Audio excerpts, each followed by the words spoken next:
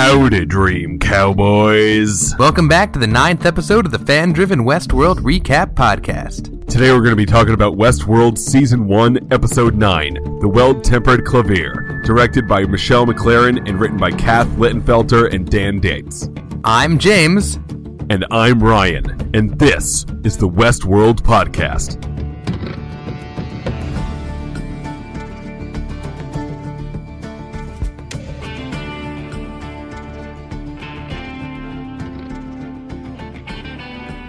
So, a well-tempered clavier. Did we ever find out what that's a reference to? Yeah, so it's the name of a piece, a piano piece written by Bach. I'm gonna say Bach. The thing we get the most flack for on this show by far, James, is our mispronunciation of words. But I also think it's what makes us us. You know? Yeah, and I'm sure it's a really good song by Bach. It's a lot of songs. They're all together, they're all on piano, and they're all slightly out of tune. Hence, the well-tempered clavier, which I believe is the way to say that. I think a Twitter follower told me how to say that. So, basically what that means is when you write a really long piece of piano music, and you do a key change in the middle of it, sometimes between those key changes, if it's tuned completely correct before you start the whole thing, when you go do that key change, it will sound a little weird.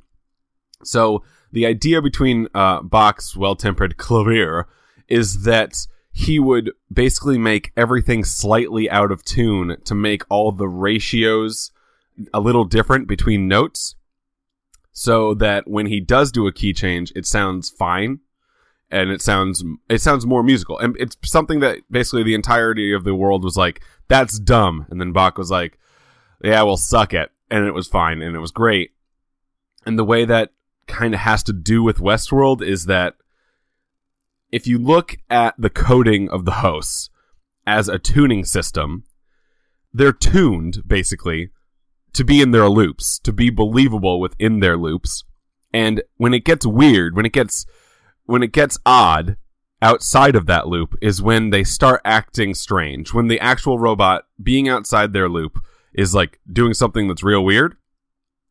But if the host coding was changed, if the host coding was altered in any way, say by, I don't know, like a guy who's been dead for 30 years or two technicians who might be cats, if that stuff gets changed and the coding becomes like, you know, equal tempered or whatever amount of tempered that experiences outside their loops might be easier to stomach. It's all Greek to me, but we should mention that this episode was directed, as you said in the intro, by Michelle McLaren, who's got a very interesting TV directorial pedigree. I was wondering what word you were going to use, and I'm glad it was pedigree. Michelle McLaren is just good at her job. She's directed 4 episodes of Game of Thrones, including Oathkeeper, Bear and Maiden Fair, Second Sons, and First of His Name. She directed a bunch of the best episodes of Breaking Bad, and she was a co-executive producer along with Vince Gilligan on The X-Files, which is assumably how she also won her job with Breaking Bad. So this was a crazy episode with a ton of details, so we should jump right into it. A lot of people on the internet just wanted to call this episode Confirmed, because every theory that has ever been come up with for this show in its entire life was probably true last night. Except for like one giant one, which they were like, we're going to give you all of it, except for this one, so take that. And we were right about just generally episode 9 for Game of Thrones, and that's one thing you and I are self-conscious about, is that we talk too much about Game of Thrones on our Westworld podcast. But that's natural for us. If Ryan and I are in a room, we'll talk too much about Game of Thrones, so I like it. But yeah, and you're correct. Like, the HBO mentality is give me 10 episodes, make 9 the gigantic one. You know, every time there's a giant battle in Game of Thrones, it's always in episode 9. And there wasn't any giant battle in Westworld in this season 1, but you get the feeling that with where Maeve is maybe going, that one day there might be an actual action scene of like a real war. There might be an actual season later in this show that is just a straight civil war, and that would be neat. Episode 9 begins with Bernard interviewing Maeve. This picks up right where the last episode ended with Maeve. And she's pretending to be offline, but you can see she like steals a sly glance at him while he's not looking. Her acting in that moment was really great. It was, I'm asleep, but I'm not really asleep, and also I'm Maeve, so I'm very sassy. At first, Maeve is playing dumb, acting like a robot. She says that she attacked Clementine because of a malfunction where she thought she was defending a newcomer from New Clementine. Yeah, she lied perfectly because she's Professor X / a superhero. Bernard discovers that her personality data has been modified like crazy, and he's about to contact Robert Ford when Maeve starts using her new host mind control powers to freeze him in place. So, Bernard is like, okay, someone told you to attack Clementine, or you attacked Clementine because you thought she was attacking some. That's odd, but that's not too odd. Wait, who gave all of these new things to you? And can you explain these weird new messed up emotions that you had in this moment? And then Maeve was like, no, which was my favorite part. And then Maeve was like, nah, can't explain that. I guess ask more questions. Taking full control of Bernard, she forces him to clear her for return to the park and keep her changes a secret. And then she encourages him to seek the truth for himself before Bernard leaves the room visibly shaken. Because he forcibly had to just go through learning he was a robot again. This is now the second time in, a few days that Bernard is learning he's a robot. He's going through a lot. In the park, Logan has made William and Dolores his prisoners, and he's become a major in the Confederales army. William tries to tell Logan that there are bigger things going on than just, his revenge and his war games, and that he wants Logan's help in freeing Dolores from the park. And he's hand of the king now, basically. Did you see the pin he had on? I saw that. That was weird. I mean, it had to be a call. It had to be a shout out to Game of Thrones, right? If you don't know, in this scene, Logan was wearing a pin on the side that people wear when you're in Game of Thrones and you're the second in command, you're basically called the Hand of the King, and you have a pin that's on your left side. If it's your left, everybody else is right. And it's a pin that tells you that you're the Hand of the King. And Logan had one on in this scene, so it could not just be a coincidence. He walked over to the Game of Thrones set and stole it from somebody. Yeah, just Charles Dance was sleeping, so he took it from him and was like, yeah, take that, idiot. Logan scoffs at the idea of freeing Dolores and says that he'll help William in a different way, and he begins accosting Dolores. I'll help you in the way that is me beating up this lady. In a panic, Bernard goes to Ford's office, but he isn't there. We see Ford going down to the sub-levels to meet with Bernard amongst the decommissioned hosts. Bunch of dongs down there. Yeah. Dong meter was off the charts. If you're looking for dongs, you come to the right place. Bernard confronts him, saying that he's discovered that Arnold was the one that really designed the hosts, and he demands that Ford access his memories so that he can view his past interactions with Arnold. He threatens Ford by arming old Clementine with a gun, who is apparently still capable of committing acts of violence. Ooh, best name got a Glock.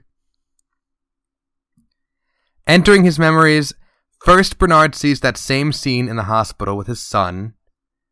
He goes on to see the conversation with his ex-wife and his attacks on Teresa and Elsie.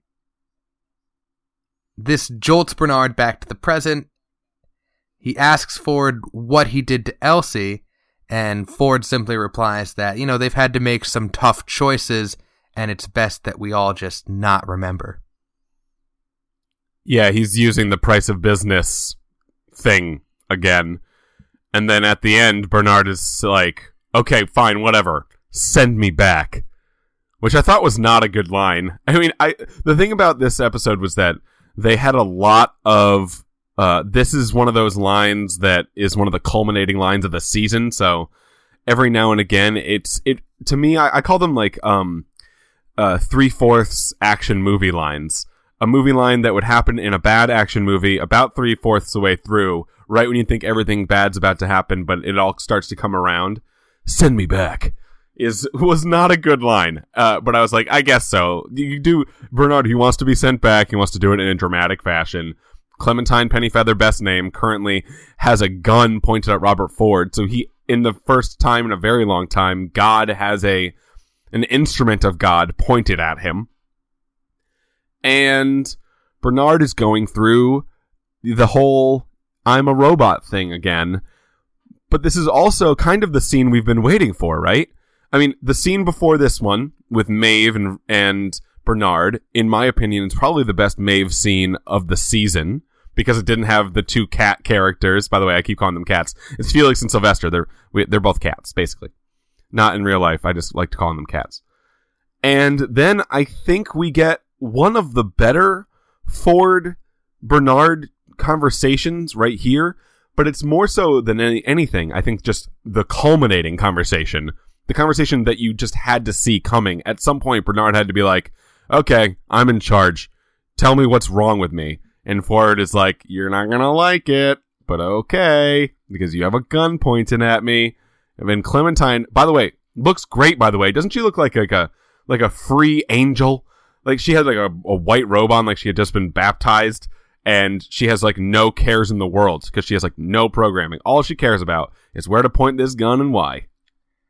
Yeah, and she's got the white robe on because Bernard is nice to his fellow robot brethren, and he dresses them. She would have been naked, but this is Bernard, so she put the robe on. That's actually a good catch, probably. Back in the park, Logan is tearing into William about his betrayal of him and his sister.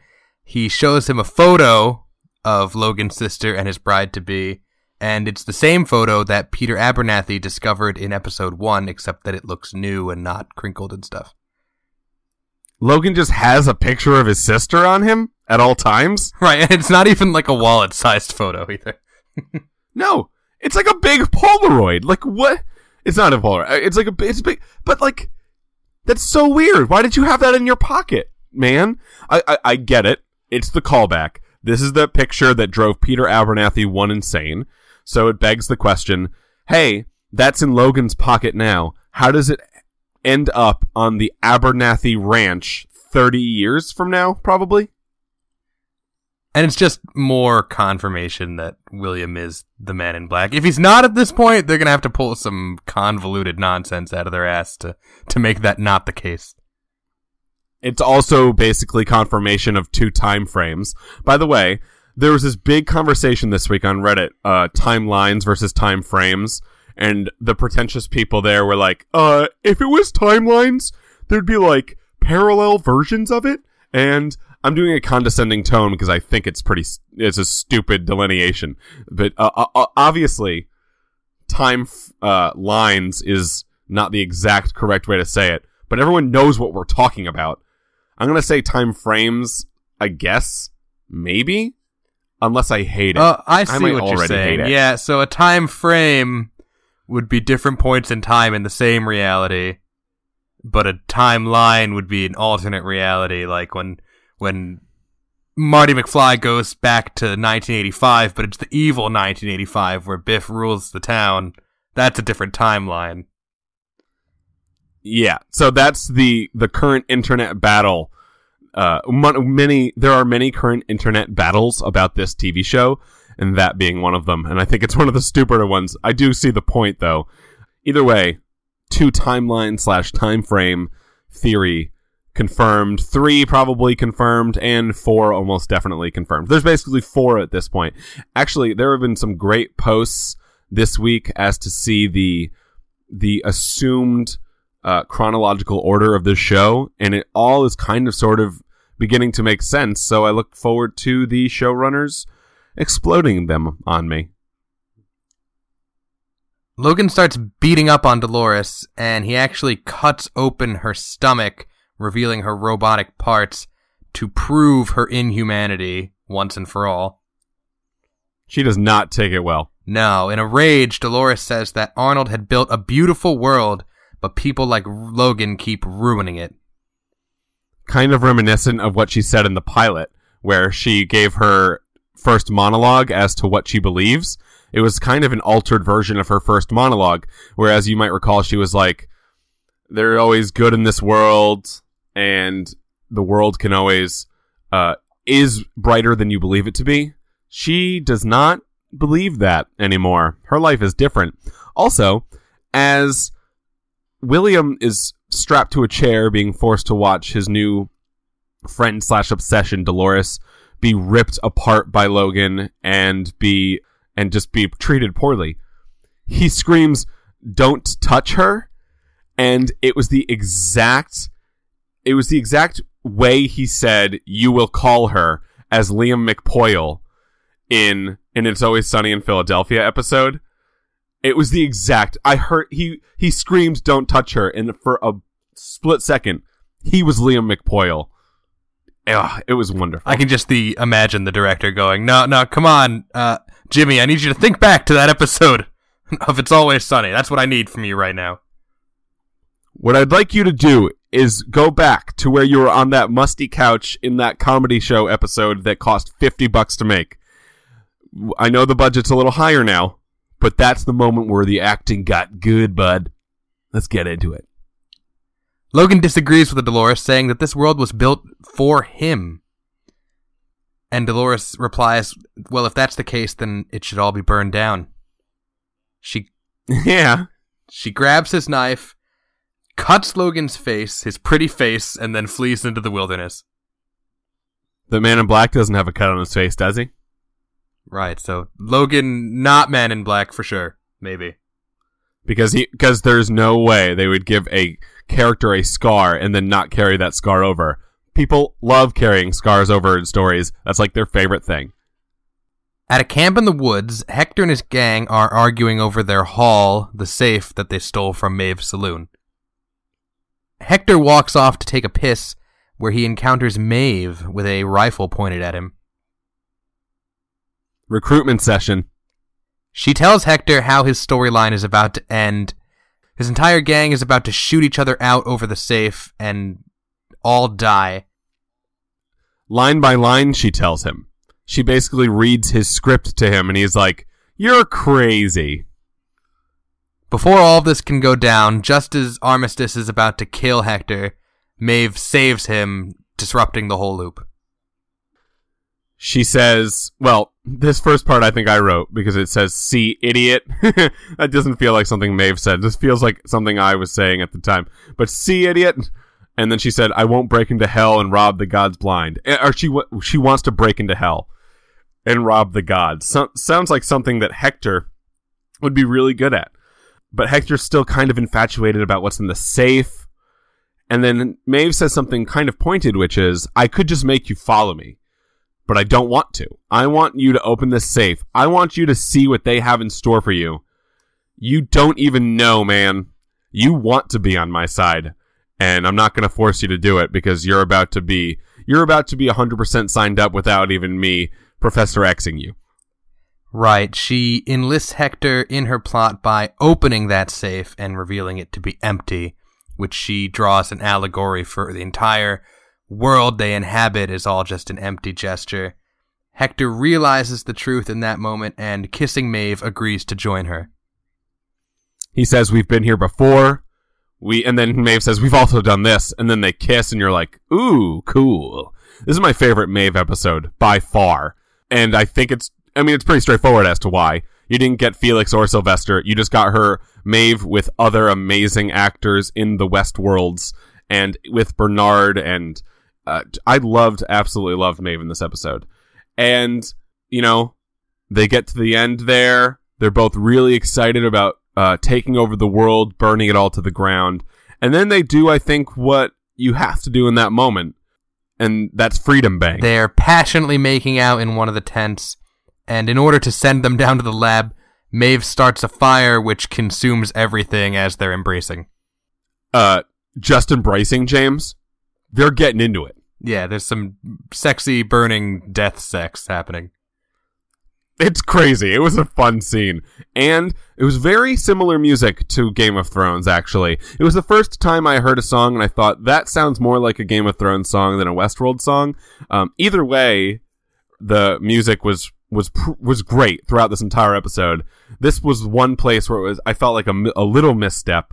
Still pretty great, and still an amazing scene. Back at the Confederale army camp, Logan apologizes and William accepts. Weird. It's weird, right? That doesn't make sense, but okay. It feels like something's being set up to explode. Logan unties William, and he says that this has really been a bonding experience between the two of them, and they have a drink together and hug it out. Yeah, Las Vegas rules. He literally says Las Vegas, like, not actually Las Vegas rules, but he says, what happens here stays here. Like, how much of a one-dimensional character could you be, Logan? Yeah, for Logan, this is still, like, The Hangover, but for William, this has become Ex Machina. Yeah, Logan thinks that he's Bradley Cooper, when in reality, probably, he might be Bradley Cooper. Teddy is woken up by the evil blonde host, Angela? Yes? Is that her name? Yeah, I've just been calling her Angel. Yeah, Angel, Angela, anything. And he has an arrow in his shoulder, picking up where his story ended last episode. The man in black scolds him for ruining his big plans.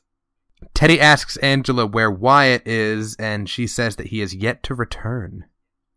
He is yet to return. Do you think Wyatt's real? Do you think Dolores is Wyatt? Do you think Teddy's Wyatt? Who's Wyatt? I thought Teddy was Wyatt for a second, but then it didn't seem to pan out that way.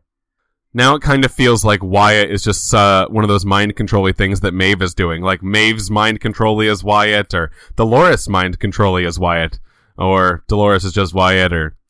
I just don't think Wyatt's Wyatt. Teddy flashes back to the day that he and Wyatt massacred the rest of their regiment, but Angela questions if this story is really true, and it wakes him up to the realization that Teddy had acted alone on that day. It feels like the bicameral mind and or somebody screaming into Teddy Flood's head as if they are gods was possibly a reason why he did this. He remembers also killing Angela on that day, and when he wakes up, Angela tells him that when he is ready, he will join Wyatt again in the city swallowed by sand. Escalante? Is that what it was? Or came back with some strange ideas? Either way, if it wasn't Escalante, it was the city that Ford just unburied. Or, yeah, unburied.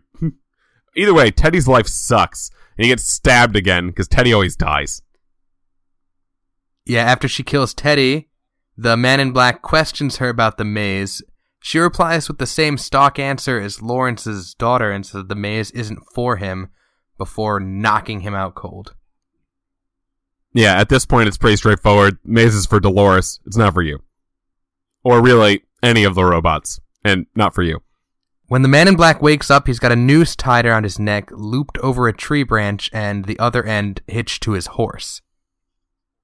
I like this so much because it feels like something that had to be done because Angel or whoever couldn't just straight up shoot someone, so they had to come up with a smarter plan as how to murder a human being if they wanted. And the look on the man in black's face when he sees that he just looks up and he looks at the horse, he understands what's happening to him, and his face is very like, gosh dang, I'm in a tight spot. He slowly moves to the knife, which is still buried in Teddy's stomach, and he's able to cut himself free just as the horse begins running away, choking him. And then Charlotte Hale comes out of nowhere, and the man in black is super mad and says, Charlotte, I told you, no interruptions. And in one sentence, you're like, whoa. That's right. Charlotte arrives to inform the man in black about Teresa's death. He's like, I don't care. Also, it's not an accident. Obviously, you knew that. You're not dumb. She tries to enlist his help in convincing the board to oust Ford, and he refuses. She says not everything is a part of this crazy game you're playing, and the Man in Black looks at her like, you're wrong. Saying that he knows now where he needs to go, he bids her farewell and wishes her good luck. Right. I mean, she comes down because, in the scene we learn that he's on the board too, and that Charlotte Hale is basically actually only coming to see him because she wants his vote to push Ford out. She also drops one line where she's like, oh, it's, you're such an important member of the board in regards to this park, considering, all the money you dumped into it after that disaster all those years ago. Yeah, he saved the park, which he's claimed himself. Yes, he's William. William's about to encounter a disaster in episode 10 and then be like, from now on, I will be the Man in Black. Because I most likely killed Logan and took his job, and now that I'm in charge, here's all this money. I'm going to invest, and everything is fine now. The Man in Black tells Charlotte not to disturb him again, but that is right before she asks basically like, "What's your final say on Ford?" And he says, Ford's narratives are not the ones that matters to him. Multiple times, the Man in Black has claimed that Ford is an imposter and not the real stuff that he's there for. He doesn't care. He's there for Arnold's narratives, and that's it. He truly believes Arnold was the guy with the talent, and Ford is just there to be evil because he's Anthony Hopkins. And if you have Anthony Hopkins as a character, and you don't make him at least a little evil, in this case, he's not just a little evil. He's just, oh my god, he's so good. In the map room, a random tech tells Stubbs that a signal from Elsie's personal device has been detected in the park. Suspense. He goes in to investigate it in person, alone. I don't know why he wouldn't take like one other person. Because that wouldn't because there he encounters some members of the Ghost Nation who ignore his commands and attack him. Yeah, he got clever girled. He's looking at a bunch of them in front of him. He asks them to stop. They don't. And then when he points his gun at them, he gets tackled from the left. Because it's the same thing the Raptors did to the very nice man who says clever girl in Jurassic Park.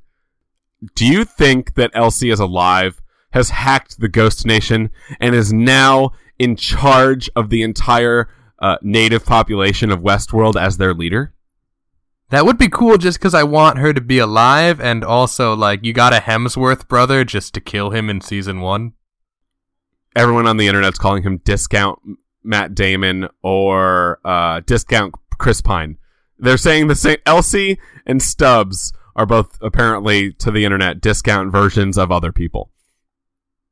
Logan groggily wakes up to find the Confederale is completely wiped out. What the crap happened? What did we miss? We missed some stuff. Yeah, bodies are dismembered. It looks like some stuff's legs, on fire. Arms. There's a bunch of stuff going. There's like everyone's in pieces. The last thing we saw was William being like, all right, taking Logan's beer, taking a swig back. We're all friends now. What the crap happened in between? William coldly confronts Logan, saying that he finally figured out how to play this game. He pulls a knife on Logan and tells him that he needs his help to find Dolores. Logan goes for his gun. It's not there because William took it. And it was in this moment I was like, wait, is Logan the Man in Black? Because, which he can't be. He has that, or I guess he could. I don't know. He has that cut on his face now, which is just, it feels like a weird red herring for something. But either way, the Man in Black says he was born in this park when and the real moment was when he killed Maeve, or killed Maeve's daughter, and really saw sentience for that moment. But if William is the Man in Black, and he has, up to this point, just not mentioned that one time where he committed a massacre, that's odd, right? It kind of sounded like when he was telling the story to Teddy last episode, where he's like, me killing Maeve and her daughter, that was the first evil thing I ever did.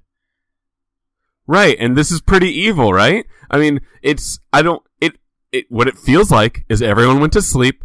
William woke up after manipulating Logan to let him go, and got a knife, and then cut people into pieces for no reason by himself. Who helped him? It didn't look like anybody helped him. It looked like he 1v20'd it brutally for the entire night. And Logan, was he just sleeping the whole time?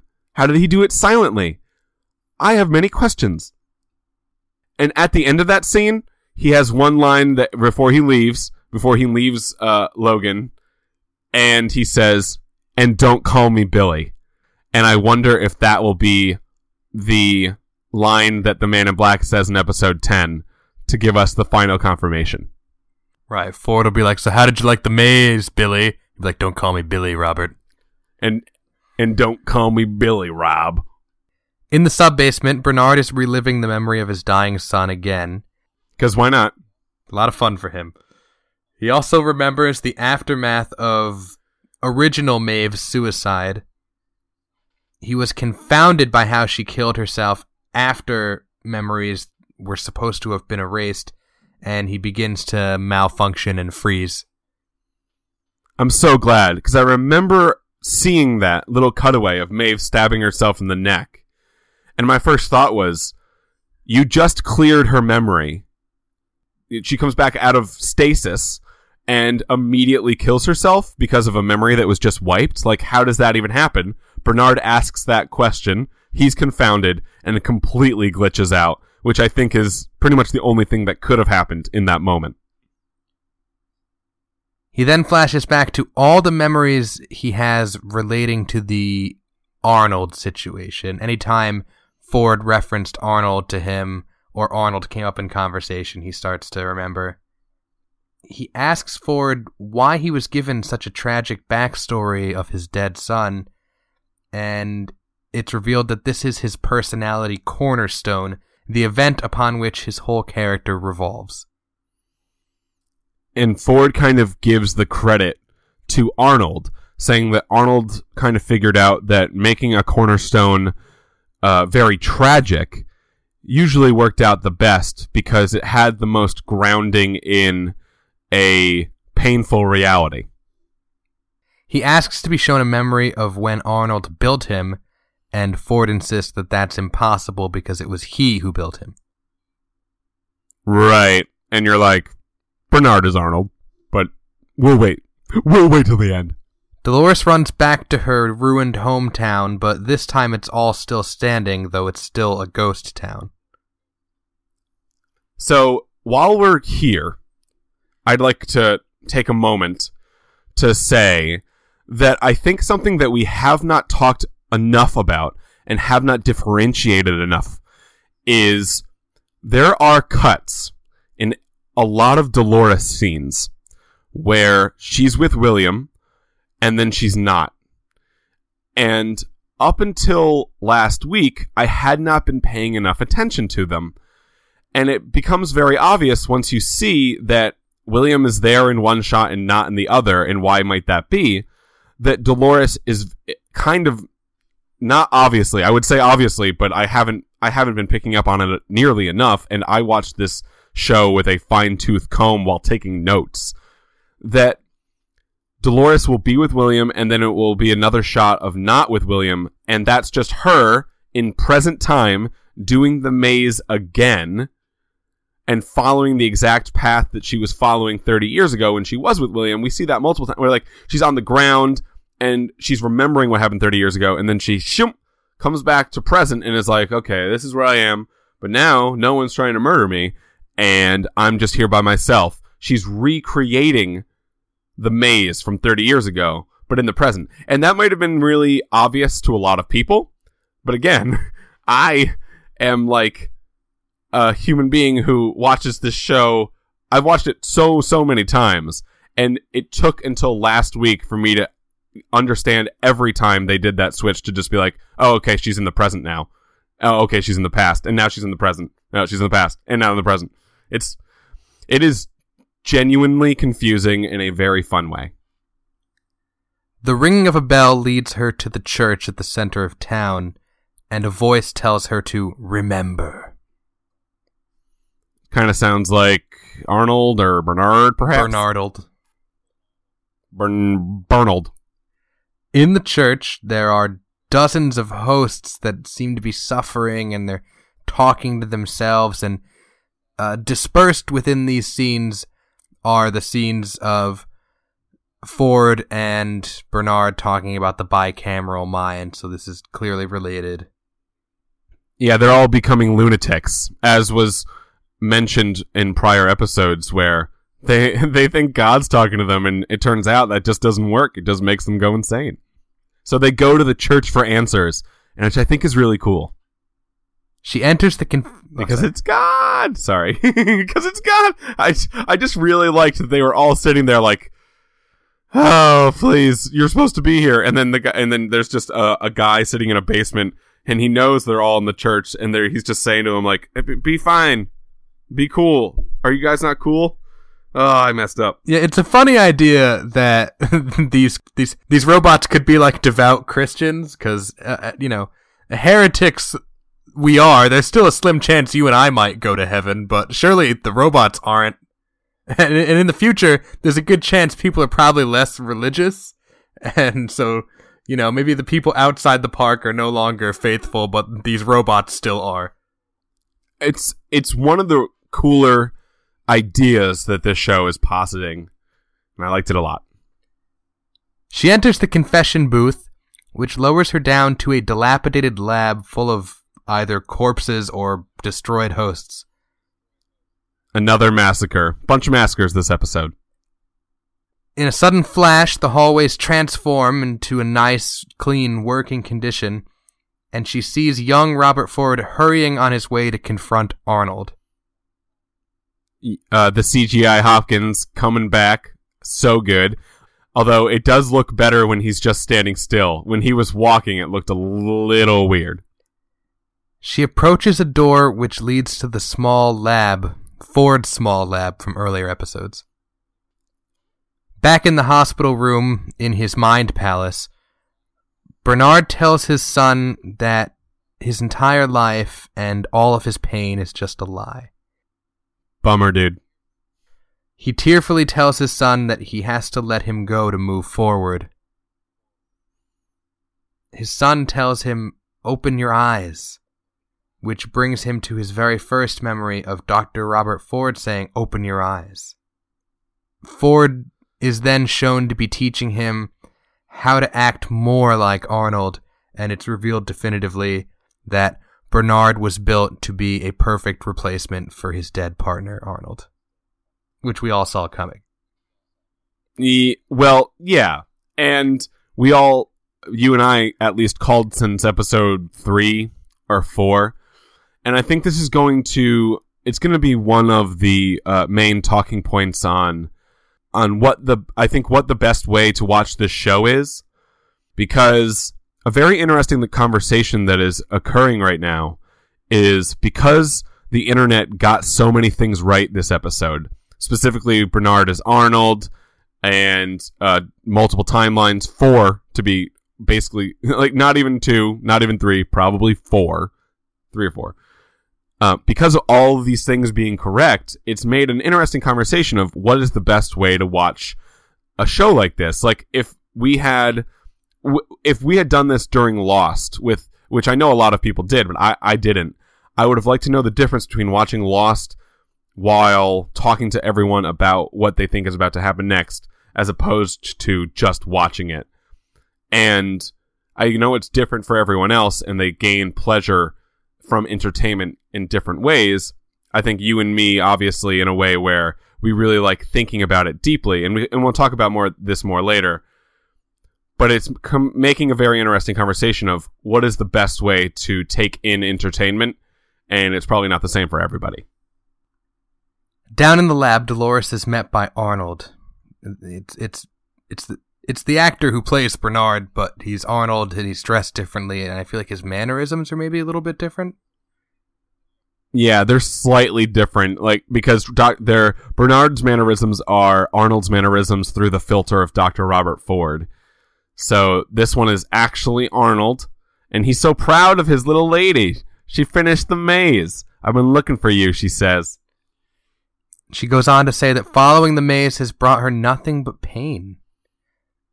Yeah, and he's like, perfect. That's exactly what was supposed to happen. Arnold says that he regrets this, but he isn't able to help her, and that she knows why. And Dolores... Because she has to remember, dude. Right, and she does say, yeah, I know you can't help me because you're dead, and because you exist only as a memory because I killed you. What? We haven't seen that yet. Dolores cries as the form of Arnold fades away. Sad. She's remembering more things. It's super sad. You thought every time something sad happens to Dolores, you're like, more sad things can't happen to her. It can't get worse. We're wrong. Yeah, it gets much worse very soon. Dolores heads back up to the surface of the church where she runs into the man in black. She recoils in terror as he advances on her. The doors open in slow motion. She hopes it's anyone but him. And it was a cool moment in television history. Bernard tells Ford that he will realize Arnold's dream of freeing all of the sentient hosts. And then Ford makes a good point.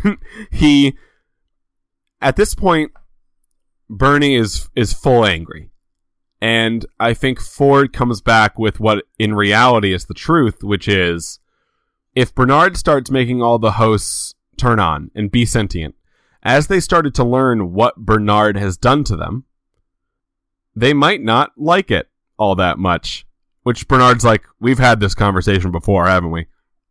Ford also points out that the outside world will not accept the advent of sentient robots, and humans by nature dominate and destroy all other forms of life, including the Earth itself. And it's kind of hinted at that maybe through some means, perhaps dramatic environmental collapse, something bad has happened to the Earth, and they may not even be on Earth. Yeah, adding fuel to the fire of Westworld is in Antarctica, perhaps. And this all pushes Bernard over the line. He's had it. This is the last he's going to deal with Dr. Robert Ford. And he says, pull the trigger, Clementine. Clementine points the gun at Ford, but she isn't able to kill him. Piano doesn't murder the player if he doesn't like the music. Asking why Ford didn't just stop Bernard at any point, since Ford wasn't actually under any real threat, Ford replies that he had hoped that in learning the full truth, Bernard would have decided to join Robert Ford of his own volition. I just hoped you would give up. A hope which he now says was naive. Yeah, a little. A little bit. But, you know, in this moment, Dr. Robert Ford says what he's been saying all season. It's, you guys keep thinking I'm not God. I am. So, really get that through your brains, dudes. Bernard despairs. He gives up. He says to Ford, just erase my memory already and get it over with. We'll just go back to normal. That feels like it would be too easy. Ford says, no, this is all too clinical and scripted seeming. Let's do this like real people. And, in your despair, you'll just shoot yourself. That's what you'll do. He says it like in third person. Bernard walked over to Clementine, took the pistol. Overcome with grief and remorse, he pressed the muzzle to his temple, and as soon as Ford left this room, he would kill himself. Bernard says something to the effect of, don't do this. Ford says, it's too late. They both are standing on the stage at the Emmys, and they're thanking people. And not Bernard. It's all very confusing. Dr. Robert Ford says, I have a new story to tell. And then he turns around and he starts walking out of that room. Bernard's face, amazing, just really dumbfounded. And then we hear a voice that I don't think is Bernard's. Yeah, it seems like Arnold calls out to Ford using his true voice. And Ford knows it. Right, addressing Arnold, Ford apologizes and says that he should never have put his trust in humans because they will always disappoint you. He told him, man. He said that multiple times. He just didn't learn. As Ford walks away, we see the silhouette of Bernard shooting himself. Goodbye, my friend. that's the end of the episode. Sad. Bernard is dead, dude. Who's more dead, Bernard or Elsie? Or Stubbs. Everybody's dead. How is this going to be a second Everyone's season? like half dead. How is it going to be a second season when they're not even going to? It's not going to be out till 2018, and Anthony Hopkins is like 1,000,000 years old. We have a lot of questions. This was a great episode, and I want more of it. And all these actors aren't going to live forever. And start making these seasons quicker. So let's just run down really quick before we get into theories. Who is either dead or in peril of being dead? Teresa's dead. Clementine Elsie's isn't dead. Most assumably dead. Clementine's half dead. She needs to be... I assume, though, that Maeve is going to find her. In the next week on Westworld, Maeve is in cold storage, starting her army, and sees Clementine and is like, old friend. Assumably in that moment, uploading Clementine's old stuff to her brain, and we get best name number 1 back, Clementine Bowl 2016. And then maybe she'll see the broken remains of Bernard and like, oh, he was kind of a cool guy. I'll put him back together. Right. Is Bernard's body with a hole in his head still just laying there? Because if he is, I bet Maeve will just be like, pick him up. Maybe she violent delights him. You know what I'm talking about? Très possible. Well, whoa. I don't know what that means. So it's hard to pin down a theory for the last remaining episode, but something I think clearly will happen in episode 10. We will get as we talked about before, Man in Black is William, 100% confirmation forever. Yeah, that's, I think, the last one. Jimmy Simpson has been quoted as saying that there's no BS cliffhangers at the end of this season. I think they answer most of the questions that they've asked, which is a lot of them, although most of them were answered in episode 9, which could have just been called Confirmed. Because every theory in the world was confirmed in episode 9, except for, is William the Man in Black? So it stands to reason that we should learn that in episode 10. Also, I think it's pretty clear now that the maze used to be what Arnold created to be the final test of consciousness, but I don't think the maze is that anymore. I think it's just part of Robert Ford's pawn game where the maze is a trap. Anyone who finishes it is going to be locked in that room or something. Well, not really, because Dolores got down there already, right? Jeez, I don't know. I mean, I do, but I don't know. My question, more of a question than a theory, is the maze a literal maze, or it's like a metaphorical personality shift you got to go through? Because the Man in Black has been looking for a maze this whole time, and now he's followed Dolores all the way to the church. Is what's below the church the maze? Is the maze just like the power to become sentient that all the hosts can find in their heart? Like, I'm confused. Yeah, I don't think there's a literal maze at this point. I think it's a metaphor. And, like, I don't think there is any place that's, like, made out of bushes that looks like the design that's on the inside of most of those robots' skulls.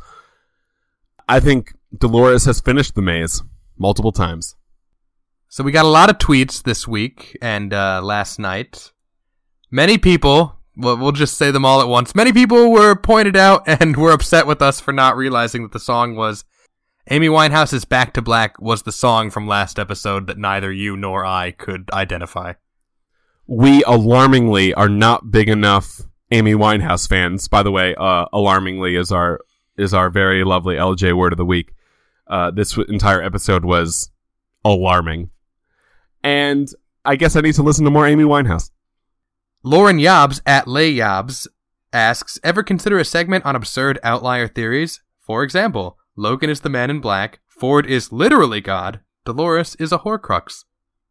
I just love Dolores as a Horcrux. I like the idea that you break into one of the robot's spines, and where the place that should be an explosive in vertebrae C6, it's just like a piece of Ford that keeps him alive. Andy Sachs and very lovely LJ shouted us out, telling other people to check out our podcast, which was cool of you. Thanks, guys. Both those human beings constantly tell people to listen to our podcasts, and I appreciate it every time. We got another tweet from Louis Hertham, who is the actor that plays Peter Abernathy. That was cool. He's currently in Colombia filming an episode of Narcos. I believe they're season 3. And he landed there, sent us a tweet, And we appreciate it. He is, I think, going to be back in season 2. Him and Lee Sizemore together forever. At Alexandra Sandu pointed out that we were trying to pronounce a German word with a French accent, so we're just completely off the map in our foreign word pronunciation. So it goes. In the same vein, Frederick E. Vaughn at Fred said Clavier will suffice. That's the most frequent pronunciation I've heard, and that's the one you used at the beginning of this episode, Ryan. Bravo. That's because I read his text. I read his tweet, and I acted accordingly. I came correct. At KRMCC, Carrie McHugh says, I want to see Clementine versus Clementine. And also, Dolores is still on that stool. Dolores is not on that stool. Dolores is, everyone who, including myself, who was not, like, getting the Dolores is in two places at once, reenacting the maze thing she did 30 years ago, was on that stool game. She's just sitting there. Turns out she's not. She was busy. And what was the other one from that? She wants to see Clementine, the Clementine Bowl. Oh, yeah. Clementine Bowl 2016. Everybody feels that, I think. And by everybody, I mean me and hopefully everybody. But new Clementine is going down because old Clementine's got some she knows kung fu. Very lovely LJ tweets, there's only one way, there's one timeline, and that's if Dolores is imagining she's with William, reliving the first critical failure. Well, if she's... He knocked over my mic. How dare you? Well, if she's remembering the stuff that happened with William, or it's just happening in out of time frame order that doesn't practical difference isn't too much, huh? No, we haven't really given a lot of time or effort to the idea that Dolores is an unreliable narrator, that she's lying to us for a lot of this, or that she thinks that she's telling the truth but isn't.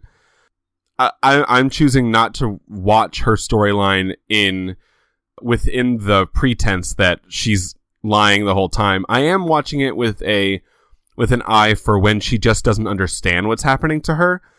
But at this point, I think that she's kind of doing exactly what she believes to be true.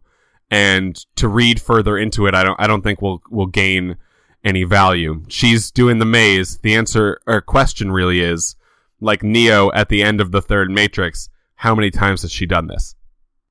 Dean Wallman at DWallM. Big question from episode 8. What happened to William's hat when they arrived at Dolores' memory village? William's hat's gone. Well, it was white before. It can't be new. That goes to his next tweet. Will William kill Logan and literally take his black hat?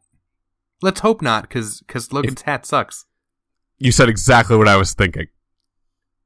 And in the very next scene with William, after we assume he kills his robot, the one he mercy killed, his white hat is gone. # no coincidence. Oh, damn. That's true. I mean, and he almost definitely murdered that robot. He goes on to ask, with season 1 wrapping up, where will we turn our podcast skills until the next season?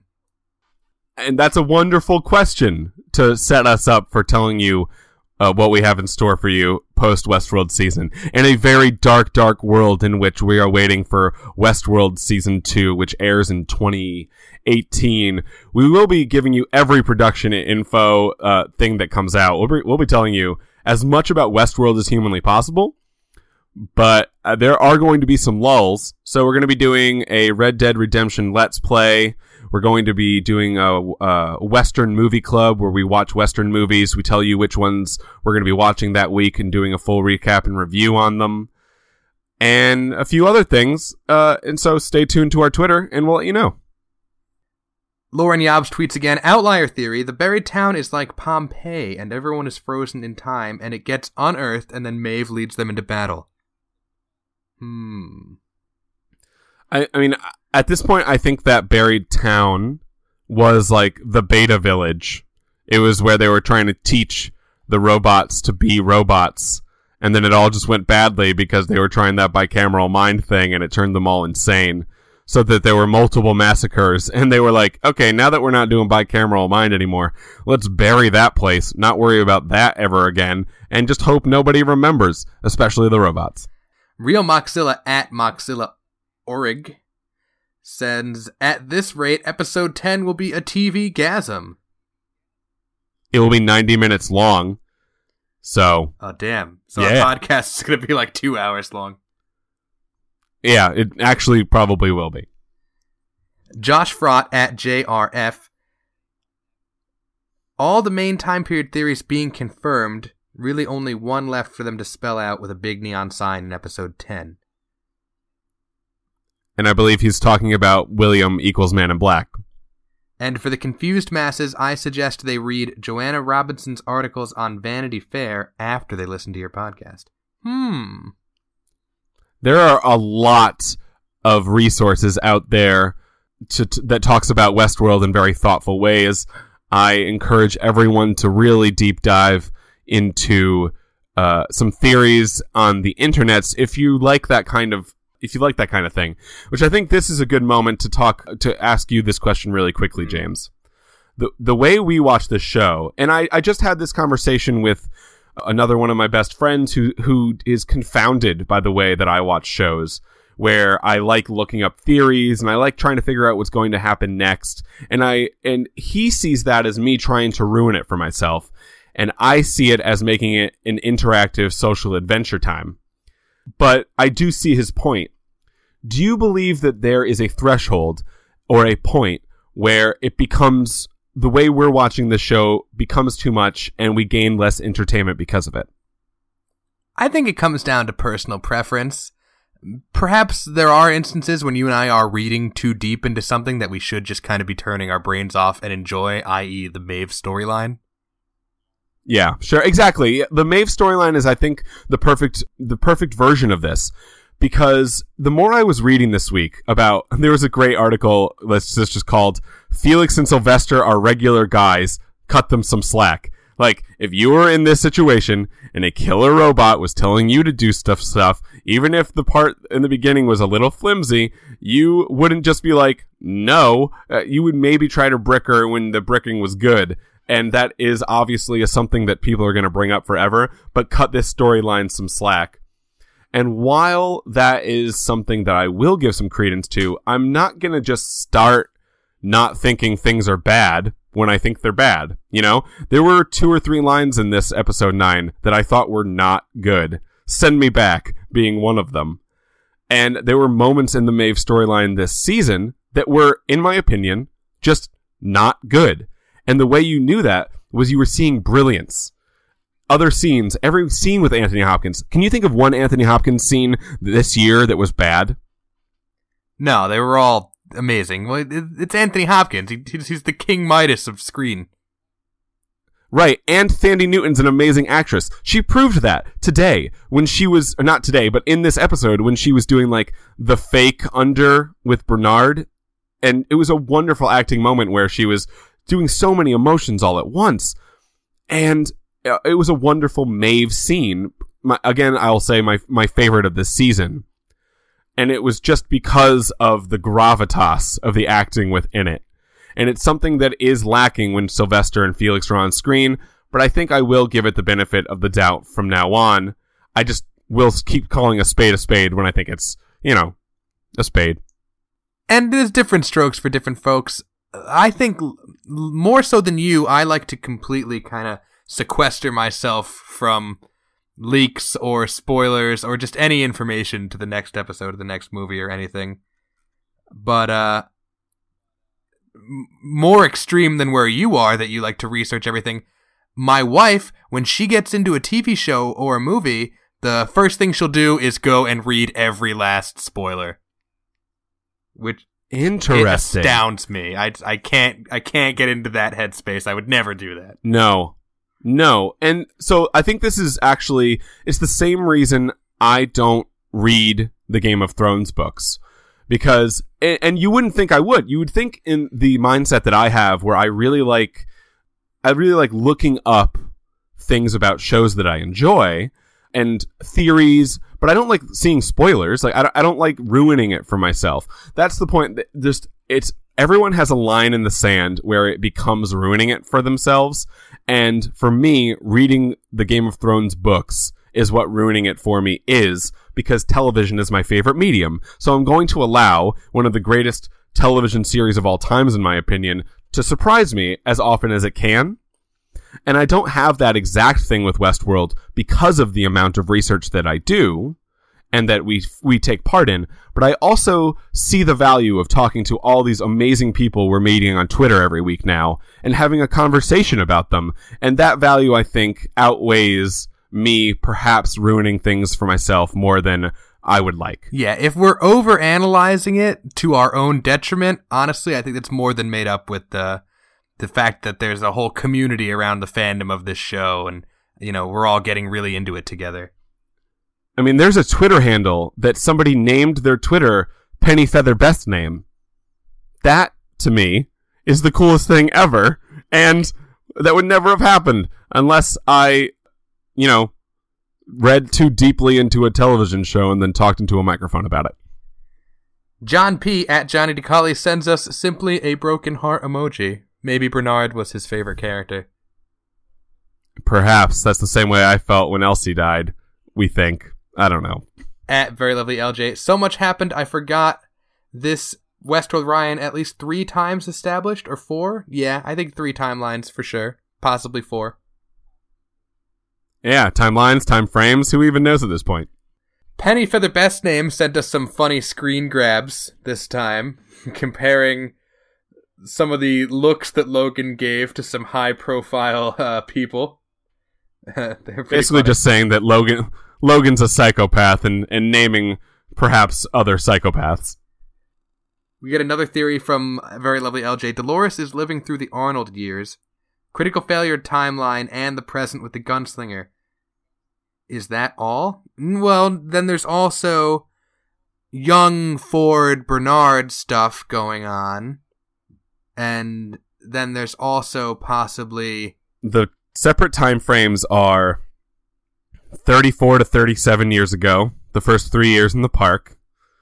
And then the time frame after that is Beta Village massacre right before the park opens. Arnold's death. Park opens. Bernard is created. And then you fast forward 30 years to time frame number 3, which is William and Logan. No, William and Logan enter the park is 30 years ago. This is why this is confusing. When William and Logan enter the park 30 years prior, you go 30 years in the future. It is when the Man in Black is with Dolores and Teddy Flood in the pilot. And then the other time frame that is kind of ambiguous is Dolores doing all of these things by herself. Okay. That makes sense. Very Lovely LJ, one last tweet. So many people are saying Billy isn't the gunslinger. What say you, fellas?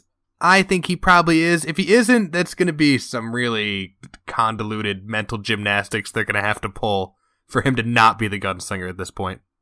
I mean, I'll come out and say, if William isn't the Man in Black, then I think that's dumb.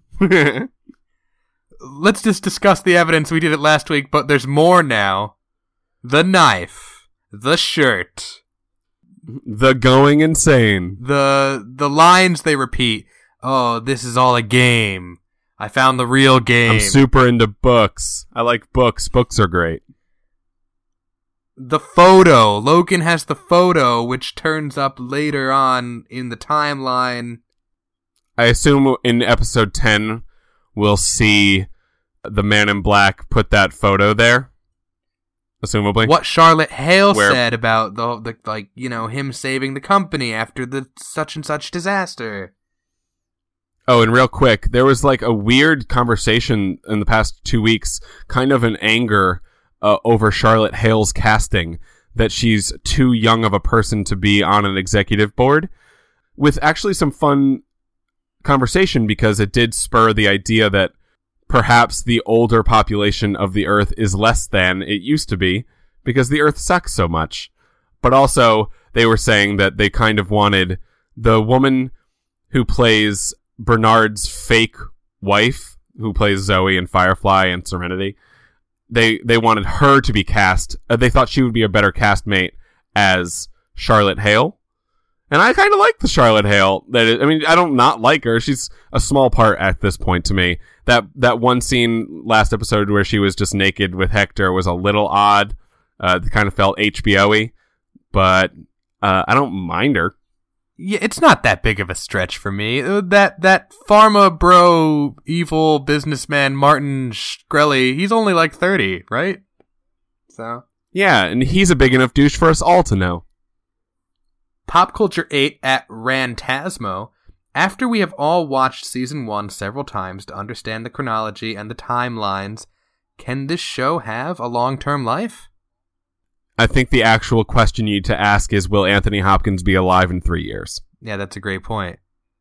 And either way, what we're also going to do is, when the season ends, we are going to have a big show, just a retrospective on the season.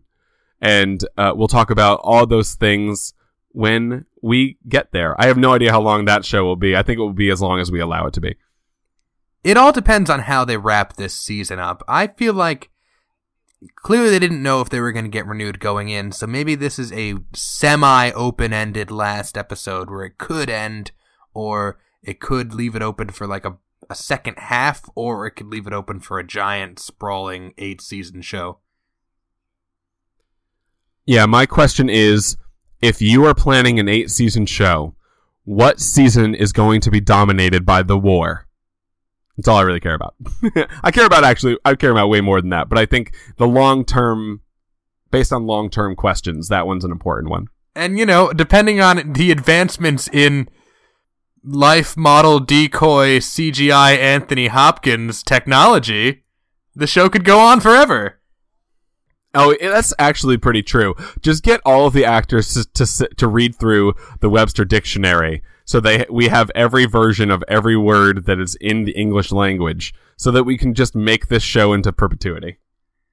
We got 2 emails this week. First one from Marlene M. writes, "Hey guys, love the podcast. I faithfully listen every Thanks. week." That's very nice of her. So, after the whole Bernard being a host reveal and the other employee who beat up Clementine, best named Pennyfeather, turning out to be a host, I believe Luke Hemsworth's character is most definitely a host. Just because he is always suspicious of hosts and is even afraid of them, who knows, maybe he'll even help lead the revolution at some point. Discount Matt Damon is probably one of the least rounded characters at this point, and a character that if and when this season 2 and or further seasons air, I think can be looked into a bunch more, because we really haven't dove into what that dude is. Or he just died off screen this episode. Yeah, he might have just got Clever Girl tackled into the ground and then shot with an arrow in his face. We don't even know. Also, I'm thinking there's 3 timelines. 1, where Dolores lived in his now discarded town, snapped, and began searching for the maze on her own and killed everyone over 35 years ago. 2, another one, maybe a couple years after that, with William. 3, the one with the man in black, in which we do not know what's really going on with her because we are concentrating on Maeve's awakening and Teddy's new storyline. Yeah, I think that's absolutely... Those are the 3. Honestly, at this point, I think the way we have to start talking about time frames is in 2 parts.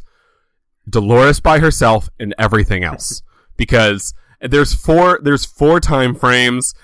Everyone's going between all of them all the time. They're always wearing different things. It's all very confusing. But I think the one that's most important is, what is Dolores doing alone, and how is it being informed by her past? That's our main narrator. And if you kind of stick with that, I think it will be easier to follow. But what if we do know what Dolores is up to in the 3rd timeline? What if everything that we've seen her do, quote-unquote, with William, she has been doing on her own, but is now remembering a time in the past when she did it with William? This is why sometimes William seems to disappear from the background. That goes to something you said earlier. She was confused, too. Yeah, and I think one of our other Twitter followers said a similar thing also.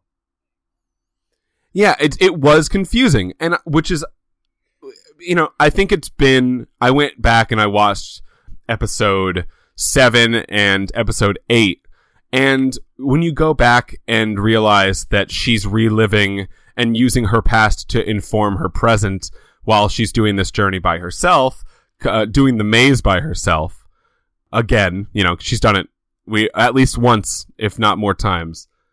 I think it's the coolest part of the story, and it was well hidden. So, congratulations, showrunners of Westworld. We got another email from Sally M. This may throw a wrench in the works of the multiple time frames theory. She writes, "Why can't there be more than one copy of each host? It seems likely, in fact, otherwise there would be unhappy customers. What if you decide to visit Westworld because you've been hearing from your 1%er pals about how much fun they had torturing and raping the ranch family? But when you arrive, that adventure isn't available because it's in use by another customer. Could we interest you in a train robbery, perhaps? No, you could not. And 40 grand a day says I get to do the ranch adventure right now." Yeah, I mean, it would make sense for there to be multiple versions of robots. There are enough robots in the park where they're not just like stingy. They're not just like, no, we can't make another robot. So, I mean, yeah, it's very possible. It's just, it will be interesting to see if that is a can of worms the showrunners decide to open. Yeah, for all we know, there could be 2 or 3 Sweetwaters in the park or something. But she goes on to say, "This might help explain how there could only be one timeline, but many versions of each host. Also, if William is the Man in Black, how can one explain that their faces look nothing alike? Also, William is taller and lankier." That's a good point. How did William get shorter when he grew up and became the Man in Black? They're 2 separate actors. Just deal with it. It just reminds me of, there's a Family Guy bit where they're discussing How I Met Your Mother. And he's like, how come the main character's narrated by...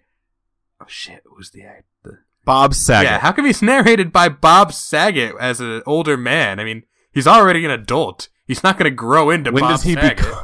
Yeah, when does he become Bob Saget? I don't know. I think that's one of those moments where just allow yourself to suspend disbelief and just live it, man. She ends the email saying, "You guys have the best Westworld podcast, by the way. Thanks for doing it." That is really nice to hear, Sally. That's amazing, because she has 1 million to choose from. Literally, there's actually 1 million. I counted all of them. She has 1 million to choose from, and she's here with us. I appreciate it. So yeah, thanks for everybody who tweeted and wrote in. Anybody else who's listening, send us a tweet, send us an email, and we'll read it on the next show. Yeah, especially this week, guys. This is episode 10. This is the season finale. Tell us what you think we've been working up to this season. Tell us what you think the end of the season will bring, and tell us what you think the second season of this show will bring into our lives. I'm sure many more questions that won't be answered till the end, making us completely addicted once more. And I think when we do our season 1 retrospective, we'll also have a section in there where we ask you guys to send in every comment, question, not that we'll know the answers, but we'll take a crack at them. Anything you've got to say about the show so we can discuss it live on the podcast. Absolutely. The Twitter reaction and the email reaction has been better than we've ever thought it was going to be. You guys have been so great. It's created a real conversation that I'm enjoying every week having. My moments on Twitter talking to you guys are some of the best moments of my week. They're true decompression times where I just get to talk about a really fun show that we all like. So, again, I said it a bunch of times today, but again, I really appreciate everyone being here. This is a whole lot of fun, and we got one more episode to go. And thank you to everyone listening out there. If you're just listening, it means a lot to us, and we're so happy to have you. If you want to go the extra mile, you could follow us on Twitter, follow us on SoundCloud, or you could leave us a nice review on iTunes. That helps other people find us. And before we go, I want to just read one Dolores line from this episode, where she said, "If it's such a wonderful place out there, why are y'all clamoring to get in here?" I'm glad y'all are clamoring to get in here to our podcast where we are. But I think Dolores does make a good point. I bet out there pretty much sucks. And with that, come back next week and join us for season 1, episode 10 of Westworld, entitled The Bicameral Mind, directed and written by Jonah Nolan and Lisa Joy. I'm James. And I'm Ryan. And this is the Westworld Podcast. Nice.